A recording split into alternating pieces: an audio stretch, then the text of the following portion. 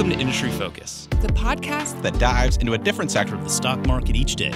I'm your host, Emily Flippen. I'm Jason Moser. I'm Nick Seipel. I'm Dylan Lewis. And today we're talking financials. Today we're talking consumer goods. Wild Card Wednesday. And we're talking energy. And today we're talking tech. Let's dive in. Welcome to Industry Focus. Today is Tuesday, June 29th, and I'm the host of this episode, Emily Flippen. Today I'm joined by Motley Fool senior analyst Asit Sharma to take a big bite out of an upcoming IPO. It is Krispy Kreme. Asit, I'm really excited for this one. Woohoo! Emily, I am too. What a fun IPO to discuss.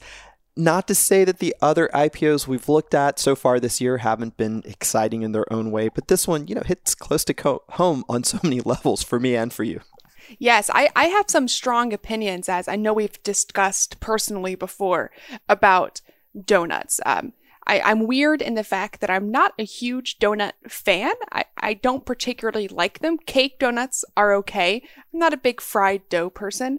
But more importantly, there is a very particular way that one should spell donuts. And it's spelling out dough nuts, not do nuts. And I hate the culture that we've created where spelling out donuts, do nuts is somehow acceptable. And I have to tell you, when I was sifting through this S1, I was already kind of looking fondly on Krispy Kreme because they spell donuts correctly throughout the entire report. So off to a good foot here. They are coming back to the markets with some integrity. I too am a fan of the D-O-U-G-H spelling. But Emily, the executives at Dunkin' Donuts would disagree with us. As you and I saw on our live show, Motley Fool Live, several weeks ago, most of the donut shops in Texas, where you're from, prefer the D-O-N-U-T spelling. So I think we've got to live with it, but we're going to give Krispy Kreme some points right off the bat for getting it right. I will live with it, but I will loudly live with it. I will call it out whenever I see it. I'll be the most annoying person to have in your donut shop wherever I am in Texas. You go. Well, we do have the preliminary prospectus for Krispy Kreme, and I actually wasn't aware, I think, of what I'll call a checkered history for Krispy Kreme. It was originally a public company. I think it was brought public in 2000, then taken private in 2016 after, a dozen or so years of really challenging times. They've been through a lot. So you, Asit, being more familiar with the history of Krispy Kreme, let's talk a little bit about where Krispy Kreme has been before we get into where it's going. Well, Krispy Kreme, Emily, was founded in 1937 in Winston-Salem, North Carolina, which happens to be about 3 hours west of where I live in Raleigh, North Carolina. And for a long time, it was a chain which was associated with treats here in the South, and they gradually started to branch out. In fact, today the company has a surprisingly strong presence way out on the West Coast, but there's a lot of white space in between. And in the period that you're talking about, the company grew, as you said, through franchise groups, which were often competing. The franchisees went through bankruptcies. Some had trouble expanding northward, which has always been a task for Krispy Kreme to generate some true momentum outside of its southern roots, where a good fried piece of dough is par for the course in your daily caloric intake. You pointed out when we were prepping for this show that one of the problems the company faced during the period of the early 2000s was that it lacked internal controls. They had a number of CFOs who came and went. And as a public company, they were really flailing. In fact, you mentioned to me that in 2005, they had 420 stores across 45 U.S. states, and they had all methods of distribution. And if you looked around, I think at that point in time, it was hard not to see a Krispy Kreme donut in many parts of the U.S., whether you were in a grocery store or driving around in a decent-sized city, in a convenience store, etc. 2016, enter a German family investment firm known as JAB, which has been on a mission since, I would say, the 2010s to try to take market share in the coffee market from companies like Nestle and Starbucks. Every company that they've bought in the US, and they've picked up a ton of consumer goods companies, has some link to coffee. JAB Holdings owns Pret a Manger now, Peet's Coffee, which is a West Coast chain also found in grocery store shelves, Einstein Brothers Bagels, Panera Bread. They even own 1/3 of Keurig Dr. Pepper. In part of this roll-up that JAB Holdings embarked upon, mostly in that 2015 range onward, Krispy Kreme seemed a really important component because it was a company that was well situated in the parts of the South that I've mentioned, but also had a coffee business and has a coffee business. The surprising thing to me, which we don't have time to get into in this episode today, Emily, is why the company did not invest in the coffee strategy, which Krispy Kreme actually was starting to put some thought to around this time period. However, they took the company private in 2016, basically took full control of Krispy Kreme, and now they are bringing it back to the market.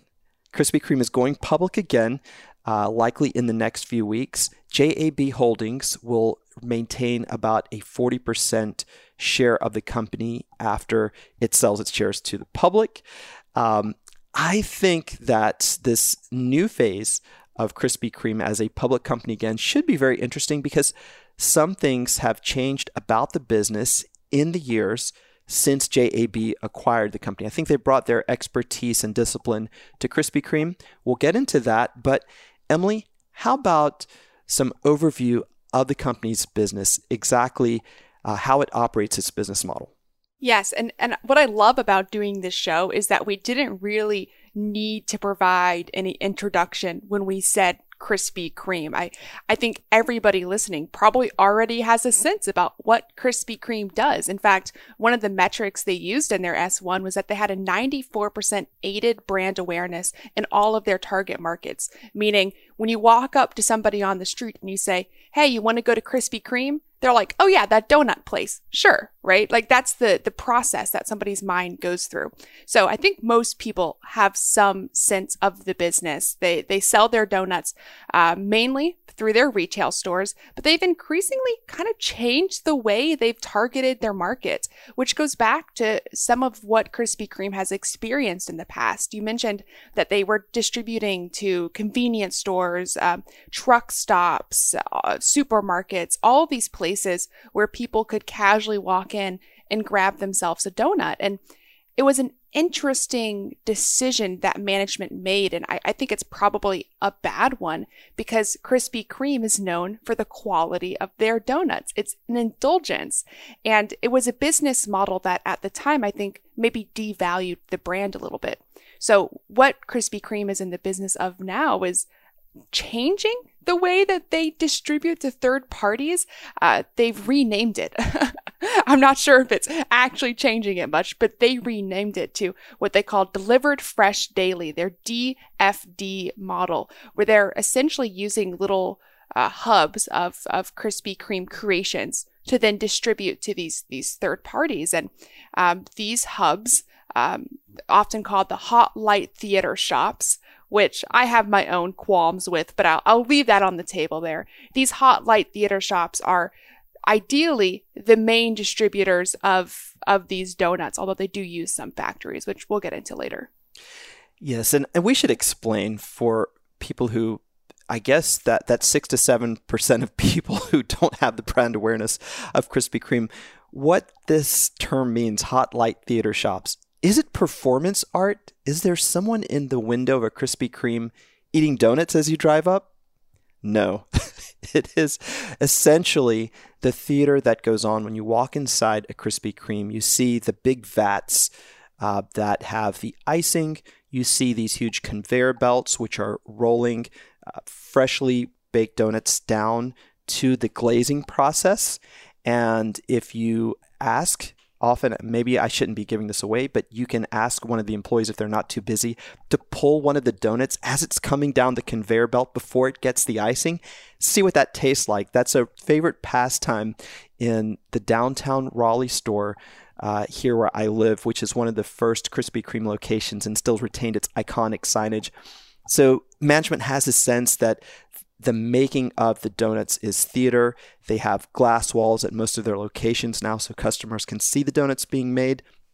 But beyond that immediate bit of theater, you see a bigger facility. And that's the idea that they're trying to bring back. It's almost like a Back to the Future move on the part of JAB, because originally this was a model the company thought they could do successfully. Have the theater in front, have the average location actually be much bigger in back.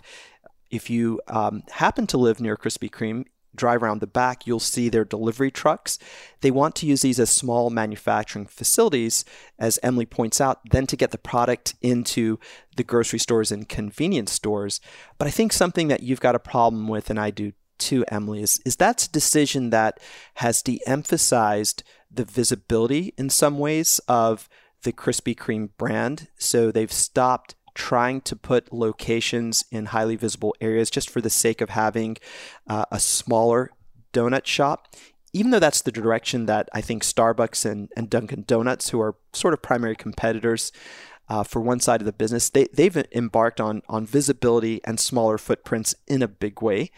It also means that they've got to be very, very efficient in each location to make sure that they have a cost-effective supply chain for their so-called hub and spoke network, the spokes being all the grocery stores that they're delivering to. So we'll see over the long term if this decision really works out. Now, I will say that management loves the model. They think that it emphasizes the scarcity principle. They say that by really drawing back on the number of big outlets and only making them these hot light theater shops, that adds to the scarcity of finding Krispy Kreme donuts. And it also brings this great experience for local customers while making sure they've got enough capacity to serve grocery stores. And I will say that at least in the Mid-Atlantic region, where grocery stores are fighting out for market share, Emily, where you live, and also one state south where I live, our corridor is a big battleground for all types of grocery stores. And I've said this before on our podcast, but think of Publix coming from the south, think of Wegmans coming from the north, the German grocers, Aldi and Lidl coming from overseas, Whole Foods trying to establish its presence, Sprouts trying to take Whole Foods market share. There are any number of chains that I could go on that are customers for these hot light theater shops. So there is some sense of this business model in certain geographical areas. Now, to your point, does it really make sense as a long-term strategy? I think we can get into that more as we go along. I'm a little skeptical, though. I will say, I think one of the things the hot light theater shops have done well is advertising that classic Krispy Kreme glazed donut, seeing the glazing happening. I think one of the things that shocked me the most was that 64% of Krispy Kreme's donut sales are their original glazed donuts. It's immediately what your mind and your mouth wants when you think about Krispy Kreme. But to your point, that strategy, it's almost like two separate strategies in my mind, because management says that and this is a direct quote, their belief is that almost all customers desire an occasional indulgence, and that when they indulge, they want a high quality, emotionally differentiated experience. I can see how walking into a theater shop and getting yourself a Krispy Kreme original glazed donut is that really cool, differentiated experience. But on the flip side, when I walk into a convenience store, right? When I walk into a grocery store and I see those sitting out on a shelf somewhere, even if they've been delivered that day, that almost says to me, oh, it's a spontaneous, semi-regular purchase that somebody's going to make when they walk into their grocery store, as opposed to this occasional indulgence. Maybe I'm the only person that feels that way, but in my mind, it just two things that don't exactly line up. I think you're onto something. The donut that you get in the store, in the convenience store, grocery store, is a different donut than the one you eat in Krispy Kreme. That donut that you're eating in Krispy Kreme hot off the conveyor belt is that experiential donut. It is that treat that you are allowing yourself to have. I want to point out, for those of you who are really enthusiastic about the consumer goods world, you already know that the indulgent category exists across a continuum. There's healthy indulgent, there's permissible indulgent, where you're permitting yourself to do something. There's core indulgent, you really don't think twice about it, and that's your main type of indulgent experience. And there's the word I think Emily just used, treat. So when you're in treat mode, you're like, get out of my way. I'm going to buy that ice cream or I'm going to have my donut. To me, the hot donut in the stores exists in the treat part of the continuum. And if that's the case, I wonder then about the quality of the donuts that you get from the store. They're not the same. In fact, I don't like packaged Krispy Kreme donuts. I'd much rather have a Dunkin' donut. I think their glazed donuts taste much fresher when they're packaged. Oh, those are fighting words. They're fighting words. And I should say Dunkin' Donuts doesn't do a lot of packaging, but let's put it this way. If you take home a dozen donuts from Dunkin' and a dozen donuts from Krispy Kreme, those of you in the South, you probably know what I'm about to say. The next morning, what are you going to do? You'll eat that Dunkin' donut straight out of the box, but you'll plop that Krispy Kreme donut in the microwave for 10 seconds and oftentimes eat it with a fork and knife. If I'm saying something that's heretical here, let us know, for those of you who are watching live today and not listening to it on the podcast, in the comments. We'll chat about this. But here's my point. Over the decades, Krispy Kreme has never had a huge penetration on grocery store shelves. So there's got to be a reason that they've not been able to have more of a penetration than just end caps on aisles and freestanding kiosks in grocery stores. I think the reason is because they are two different experiences. The packaged donuts just don't taste as good. So it becomes a volume game for them. Krispy Kreme then probably needs to have, rather than a lot more shelf space in each store, just get into more stores. And as the grocery industry has been growing at an interesting clip over the past years, maybe that works as a volume business. I'm with you though, Emily. I don't really see the big advantage in the model to going with the hub and spoke strategy. I almost think it would be better for Krispy Kreme to just plow into the same type of road visibility strategy, maybe with double drive-thrus that Starbucks has done successfully, or those smaller footprint stores. I think that wouldn't harm the brand, and it would give them access to additional incremental profitable revenue. But we can chat about that a little bit more when we get into the financials of this company. Well, it's something that I find myself really conflicted about, because I've long been a believer that Dunkin' Donuts and Krispy Kreme are fundamentally different businesses in terms of who they're targeting as a consumer. I've said this before, but I think the person who goes to Dunkin' Donuts is going because they're going to get a coffee, and then they happen to just grab a donut when they're there because they see them on the shelves. I think the person who's going to Krispy Kreme is going because they want a donut, and they just happen to grab a coffee if they're there. So in some part of my mind, I think the smaller format stores that are more focused on those people that are just coming in to grab a coffee and maybe grab a donut almost serves Dunkin' better than it serves Krispy Kreme. But the numbers, I think, paint a different story. In fact, in 2020, 64% of their donut sales were done through a drive-through lane. And sure, you could say that's the pandemic, but that was nearly 50% in 2019. So clearly consumers are looking for convenience and ease of access for their daily donuts. So I think I fall on the side of the fence kind of with you, Asit, where I wish they were going maybe a bit more small format, a bit more convenience, a bit more drive-through, because Starbucks, Dunkin', a handful of other businesses have had so much success with that strategy. Yes, and Starbucks and Dunkin' had concurrent strategic decisions about the same time that Starbucks doubled down on its drive-thrus. Dunkin' decided to slim down its store format. I want to quibble with one thing you said, Emily, which is rare but healthy, because I think we tend to see the consumer goods world alike very much, even when we're analyzing companies. But I got to quibble with this. I think that consumers of donuts in the Northeast probably go into a Dunkin' with a dual objective: to get a cup of coffee and a donut. I love what you said about the donut leading and the coffee being an afterthought with Krispy Kreme, and the opposite for Dunkin' Donuts. But I think at least in the Northeast, you go in for the same thing. Now, there is a lot to unpack here. I know we need to move on. I'll just say this one last thing to unpack it a little bit further.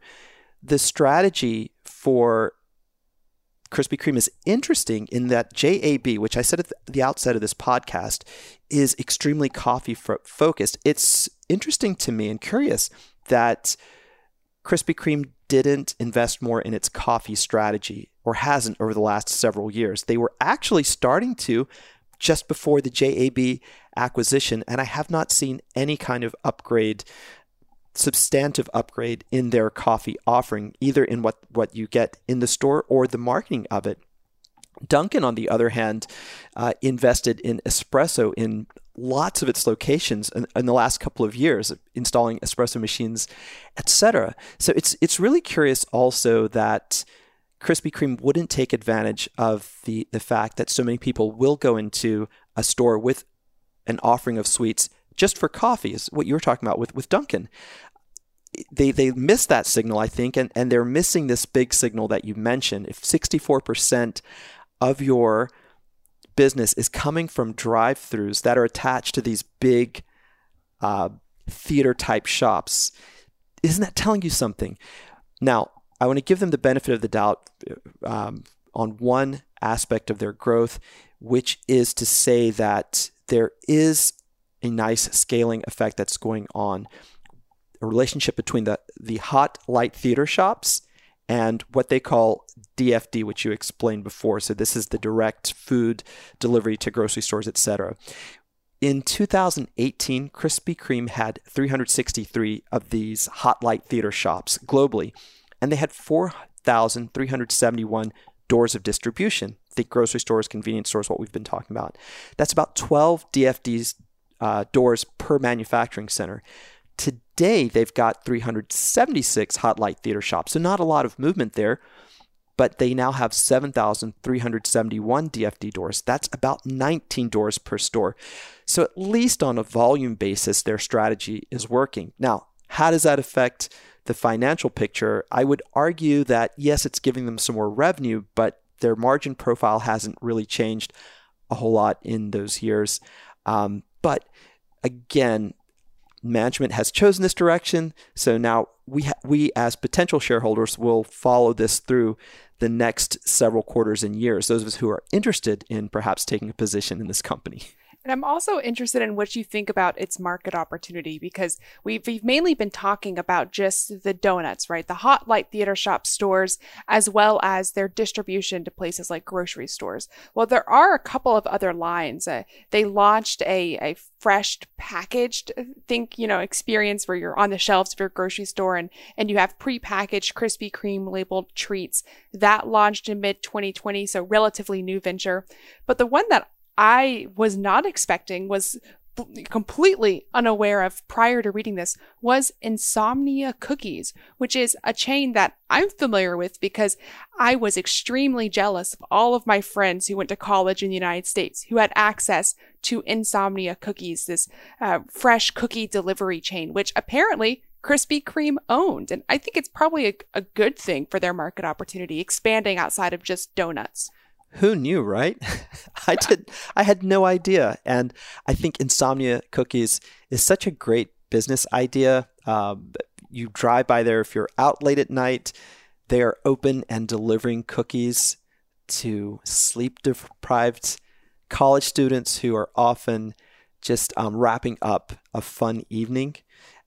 What a great business model. It's a digital-first business model. I believe it's probably a tiny portion of the company's overall profits and revenue. I didn't see that Insomnia was broken out separately in the S1 statement, but management did mention that both sides are learning from each other. The idea of scaling into an omni-channel business is something that Insomnia Cookies is not quite as comfortable with because they were digitally first, a digital first business. The idea of accelerating e-commerce investments has never been something that Krispy Kreme is totally embraced. But they mentioned in their S1 that each side now is taking those learnings. Krispy Kreme is studying Insomnia Cookies e-commerce, its digital footprint, its delivery methodologies, and Insomnia is sort of studying how Krispy Kreme can move across all these different channels with the various iterations of the stores they have. And management says it's positive for both businesses. So I like that market opportunity. We don't know how large it is. We should also mention that Krispy Kreme does have a very healthy global business. They're on many continents. They're in Asia, Latin America. On a trip to Japan, I walked into the Krispy Kreme store in Shibuya, a really hot neighborhood in Tokyo, which is just fun to go to at all hours of the day or night. It has one of the world's busiest intersections or pedestrian crossings. I think it might be the busiest pedestrian crossing in the world. And Krispy Kreme stores is not located far from that. A really fun store to visit. So they do have market opportunity in front of them. But Emily, you had some reservations. You mentioned when we were prepping for the show that the health food crazes that keep popping up make you a little bit nervous, especially because so much of this business is centered in the indulgent spectrum, from the donuts to Insomnia Cookies. What about that reservation? Because I've got a similar reservation that I want to talk about, but I'm curious to hear your perspective on this one. Yeah, it's almost twofold, because on one end of the spectrum, I think we see a move towards more health foods, and it's not necessarily things that are healthier. It's that the perception of things that are healthier. And I don't think you're ever going to change the awareness in people's minds that Krispy Kreme is not a health food, right? They're not going to suddenly change their batter to be whole wheat, and people are going to say, oh, well, now I'm going to indulge in a Krispy Kreme donut. So I think they lose some optionality there. But I also think that when people do make that choice to indulge, right, have that treat like we talked about earlier, they're going for a differentiated experience. And maybe I'm showing a little bit of my Texas here and my awareness of what happens in Austin and then quickly spreads to the rest of Texas and the rest of the United States. But we talk about these local brands, these mom and pop shops that are really doing a lot to convince people to indulge on specialty treats that are not global brands. I think Voodoo Donuts probably comes to mind, right? And the way that they've tackled the Austin market. I don't think there's any way that Krispy Kreme moves into Austin and is half as successful in a market that has so many local mom and pop donut shops at the way that they do in say, North Carolina, where they have a really strong base. So I'm a little bit nervous just about how fatty sometimes these trends can be. And when management talked about the market opportunity in the S1, they highlighted that indulgence foods have historically grown around 4%, but that was only during peak times, which was actually devastatingly enough times of great economic distress and recessions. So it makes me wonder about when times are good, maybe people really just aren't getting their Krispy Kremes the way they were if they were losing a lot of money in the stock market. I can see that. When times are bad, you definitely go to your comfort food. I share in your indulgence reservations, I'll call them. We've seen something similar in the coffee world. I mean, Starbucks has had a little bit of headwind as of late, at least before COVID, in the number of really great boutique coffee shops that have popped up in so many mid-sized cities. They were already there in the bigger cities. So surely Krispy Kreme faces competition from this proliferation of various styles of indulgent treats that are popping up. And I think the little muffin shops are one of those iterations. But boy, we seem to have so many where I live of different flavors, be they like fancy cakes, ice cream shops, etc. So yes, there's that. But there's something else, too, that gives me a little bit pause about the market opportunity. And this has something to do with the company's historical growth. I do want to say I love the discipline that JAB brought to Krispy Kreme. They trimmed back the franchise groups. They helped with their deep store retail experience to push the products a little further, by only a little, into grocery shelves. But even so, this is still a business that takes a lot of capital for Krispy Kreme to break into bigger cities. The obvious example is the Northeast, where Dunkin' dominates. But even go to what's not really considered Northeast as much as a city like Boston. But let's take a look at New York. Krispy Kreme has invested a lot of money in a flagship store that finally opened, was slated to open before COVID, had to be delayed, finally opened a few months ago in Times Square. Really big, beautiful store. As far as I can trace from the financials, Emily, I think that they put about $10 million worth of store opening expenses on their books for the store. That doesn't count the capital expenditure that went into this flagship store. They're doing this because they've got to increase that brand presence and really shake up these markets to pump that brand perception even higher so then they can move into suburbs of major cities. Now, management will tell you that this is a huge market opportunity.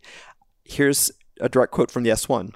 Despite our high brand awareness, we have a limited presence in certain key U.S. markets, such as New York and Chicago, and have yet to build a significant presence in key U.S. cities, including Boston and Minneapolis. I'm thinking along the lines of your point on indulgence, that regional preferences may be playing a role here. I mean, traditionally in the South, where Krispy Kreme has had its greatest growth in past decades, consumers are always more willing to indulge in treats without thinking about the health consequences, as bad as that sounds, versus their Northeastern and Midwestern counterparts. So is there a bit of a ceiling on Krispy Kreme's growth? Is there a reason that they haven't been able to penetrate into these major cities? Is that white space there because they keep bumping up against the reality that there are entrenched players already in place, and the statistical part of the equation, the population, the demographics, aren't really going to be super regular patronizers of Krispy Kreme restaurants? I can see that argument. But the flip side of that coin, and granted, I only lived in Connecticut for about a year, but I saw the loyalty that I think the Northeast has towards Dunkin' Donuts, which has its own issues in Krispy Kreme penetrating that. But I'll tell you one thing, if Dunkin' can be so successful in that area of the world, and they put so much buttermilk cream and sugar into their coffees, I think that it's smart for Krispy Kreme to try. Now, New York, Chicago, that's different than Boston.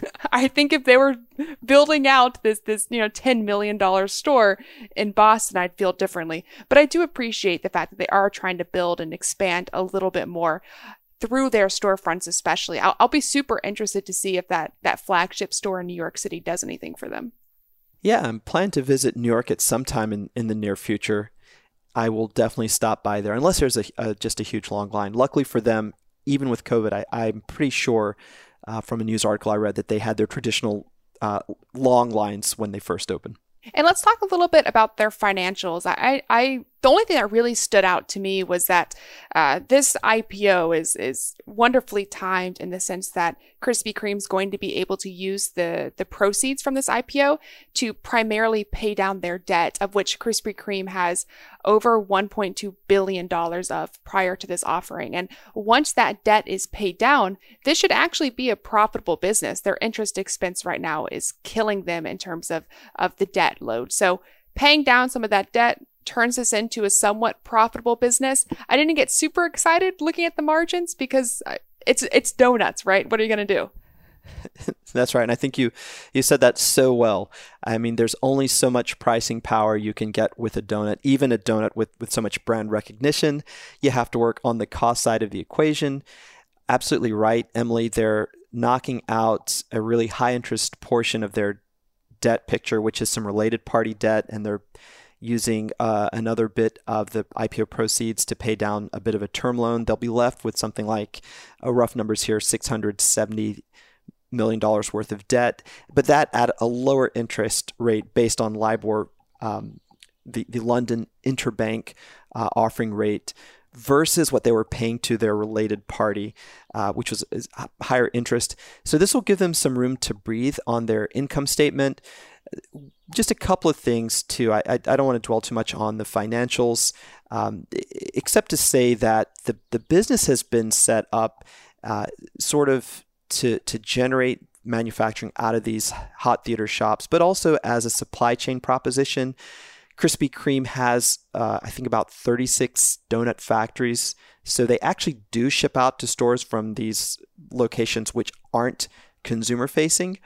And the model is interesting because they never seem to be at a working capital surplus. That means that they're always at a deficit, meaning they've got more in payables to their own suppliers than they do ready money in the bank. And part of this deficit that they seem to run perennially at has been solved by what's called a structured payables arrangement. And what this means is that the company has payables that it owes to its vendors, but it works with financial institutions which give those same vendors a choice to sell their receivables to the financial institution. Bottom line is that Krispy Kreme then gets a lot more time to pay versus a usual 30 or 60 or 90-day terms with its suppliers. It ends up paying the bank in increments of around 180 days. Of course, there's a financial cost to that, and I believe that if I remember correctly from my experience with GAAP, generally accepted accounting principles, when you get into the way this hits the income statement, you actually come very close to having to call this debt. And in some cases, structured payables are almost equivalent to debt because you have a financing cost and something that's taking you a long time to pay, almost like a note that you have to repay. I'm just going into this bit of detail to say that, look, if they could have slightly better operating margins, then this sort of drag on their working capital would ease up some. So to your point, Emily, the picture here really is about how they can expand profitably, and I think it becomes at the end of the day, a proposition of selling more donuts, whether they do it in their hot theater stores or they do it on the grocery shelf. That really is the kicker here. You're talking about, at the end of the day, a net margin that might be anywhere from 2 to 4% in a given year, meaning thereby they take home about 2 to 4 cents of profit on every dollar of sales that they're able to generate. So to do better and then to have the resulting cash flows help the business, they've got to either expand those margins or to sell more donuts. And I am totally with Emily here. They need to sell more donuts. There ain't a lot more they're going to get out of the pricing equation there. So I'm kind of curious then, summing up this business, longtime fools, longtime subscribers to Stock Advisor, one of the Motley Fool services, may be familiar with Krispy Kreme because I think David Gardner recommended it not too long after it went public in the early 2000s, and it was a terrible investment. I think it was eventually sold from the Stock Advisor scorecard before it was later then acquired. And Asit, you and I, alongside a handful of other fools, have now taken over some responsibilities for Stock Advisor as David's transitioned off. So looking at Krispy Kreme today and thinking about the Motley Fool's checkered past with Krispy Kreme, are you interested in this business? Could we see this in the Stock Advisor scorecard one day? Wow, Emily, you're really putting me on the spot here. Because folks, Emily and I have just started our transition to lead part of Stock Advisor, and eventually how Stock Advisor will evolve. We'll be playing a fun role in it. So I will say, but I'll take your question at face value and just say that the company is a really great consumer-facing brand. So you can see why it caught David's attention. He's picked so many companies that were consumer-facing, as has Tom over the years. We forget about their big whiffs, and we love and appreciate their home runs. So this was just a big whiff.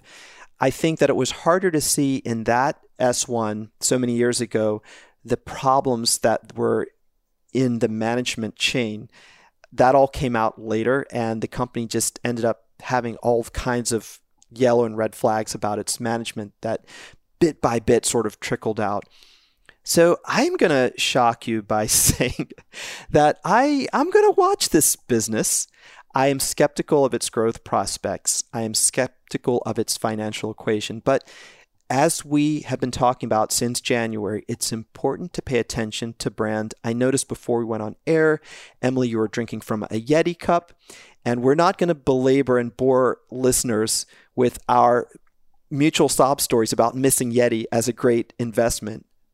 A lot of that has to do with its brand power.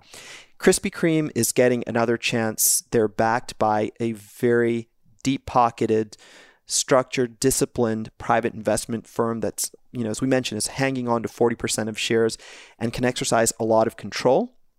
So I wouldn't count Krispy Kreme out. Now, is this going to hit the scorecard next month? No, it's going to take some time if it ever happens. But now, let me turn the tables, my friend. Emily, is this something that you might be looking at for a future recommendation for Stock Advisor? You always say things so beautifully, and my only answer was just going to be a resounding, no way. It's hard for me to get excited about donuts, not being a big donut connoisseur myself, but it's a low margin business. Their strategy confuses me. I think they've devalued their brand name a lot, but everything you just said prior to my negativity was very true. And I do think it's a bit auspicious that I'm sitting here drinking out of a Yeti mug, which I was given as a gift. To be very clear, I did not buy this myself. I would never betray my investing instincts like that. But it wasn't a stock, an investment that I missed because I didn't understand the brand power. And maybe I'm doing the same thing here with Krispy Kreme. So I will take a piece of advice from you, Austin. I will watch this one myself. I wasn't originally very excited about it, but I'm often wrong.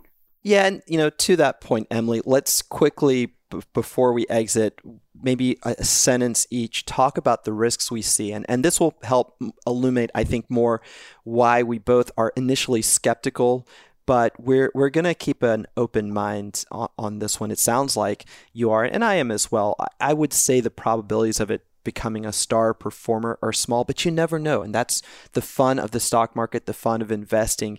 Sometimes your best investments surprise you, and sometimes the companies you think are going to just go out and crush it, they just wither away, wither on the vine. So give me one or two risks really quickly that you see in this company going forward.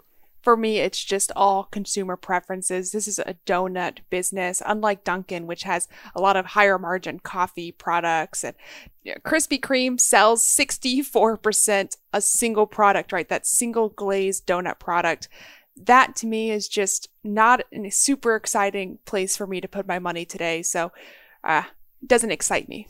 I will say for me, I second that. And I will say that this approach of sort of doubling down on the hub and spoke concept, while it has its obvious advantages, I just don't know if that's the right direction strategically. I just reiterate, should they have gone into some type of avenue that replicates Dunkin's new model or Starbucks' attention to the drive-through? And this is something it's not just Starbucks and Dunkin', it's also McDonald's, which is the biggest and baddest sort of fast food or quick service entity on the planet. They recognized that a long time ago and have never wavered from their focus on efficient stores with a drive-through. At least in North America, it's a road-based culture. You can't totally leave that behind.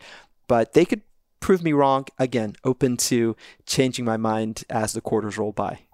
I'm also open to changing my mind, and I always love having these chats with you, especially when we get the chance to talk about donuts for an hour. It's a treat. I am so hungry, and in opposition to Emily, for those of you who are watching live, you can tell from my cheeks that I actually enjoy a good donut or two or three. I much prefer to get my indulgences in things like eating an entire Snickers bar or going through an entire bag of popcorn. So I have my vices. Donuts just aren't one of them. Yay to that. Well, Ozit, thank you as always for joining. Thanks so much, Emily. This was so much fun. Listeners, that does it for this episode of Industry Focus. If you have any questions or you just want to say hey, you can always shoot us an email at industryfocus@fool.com or tweet at us at MFIndustryFocus.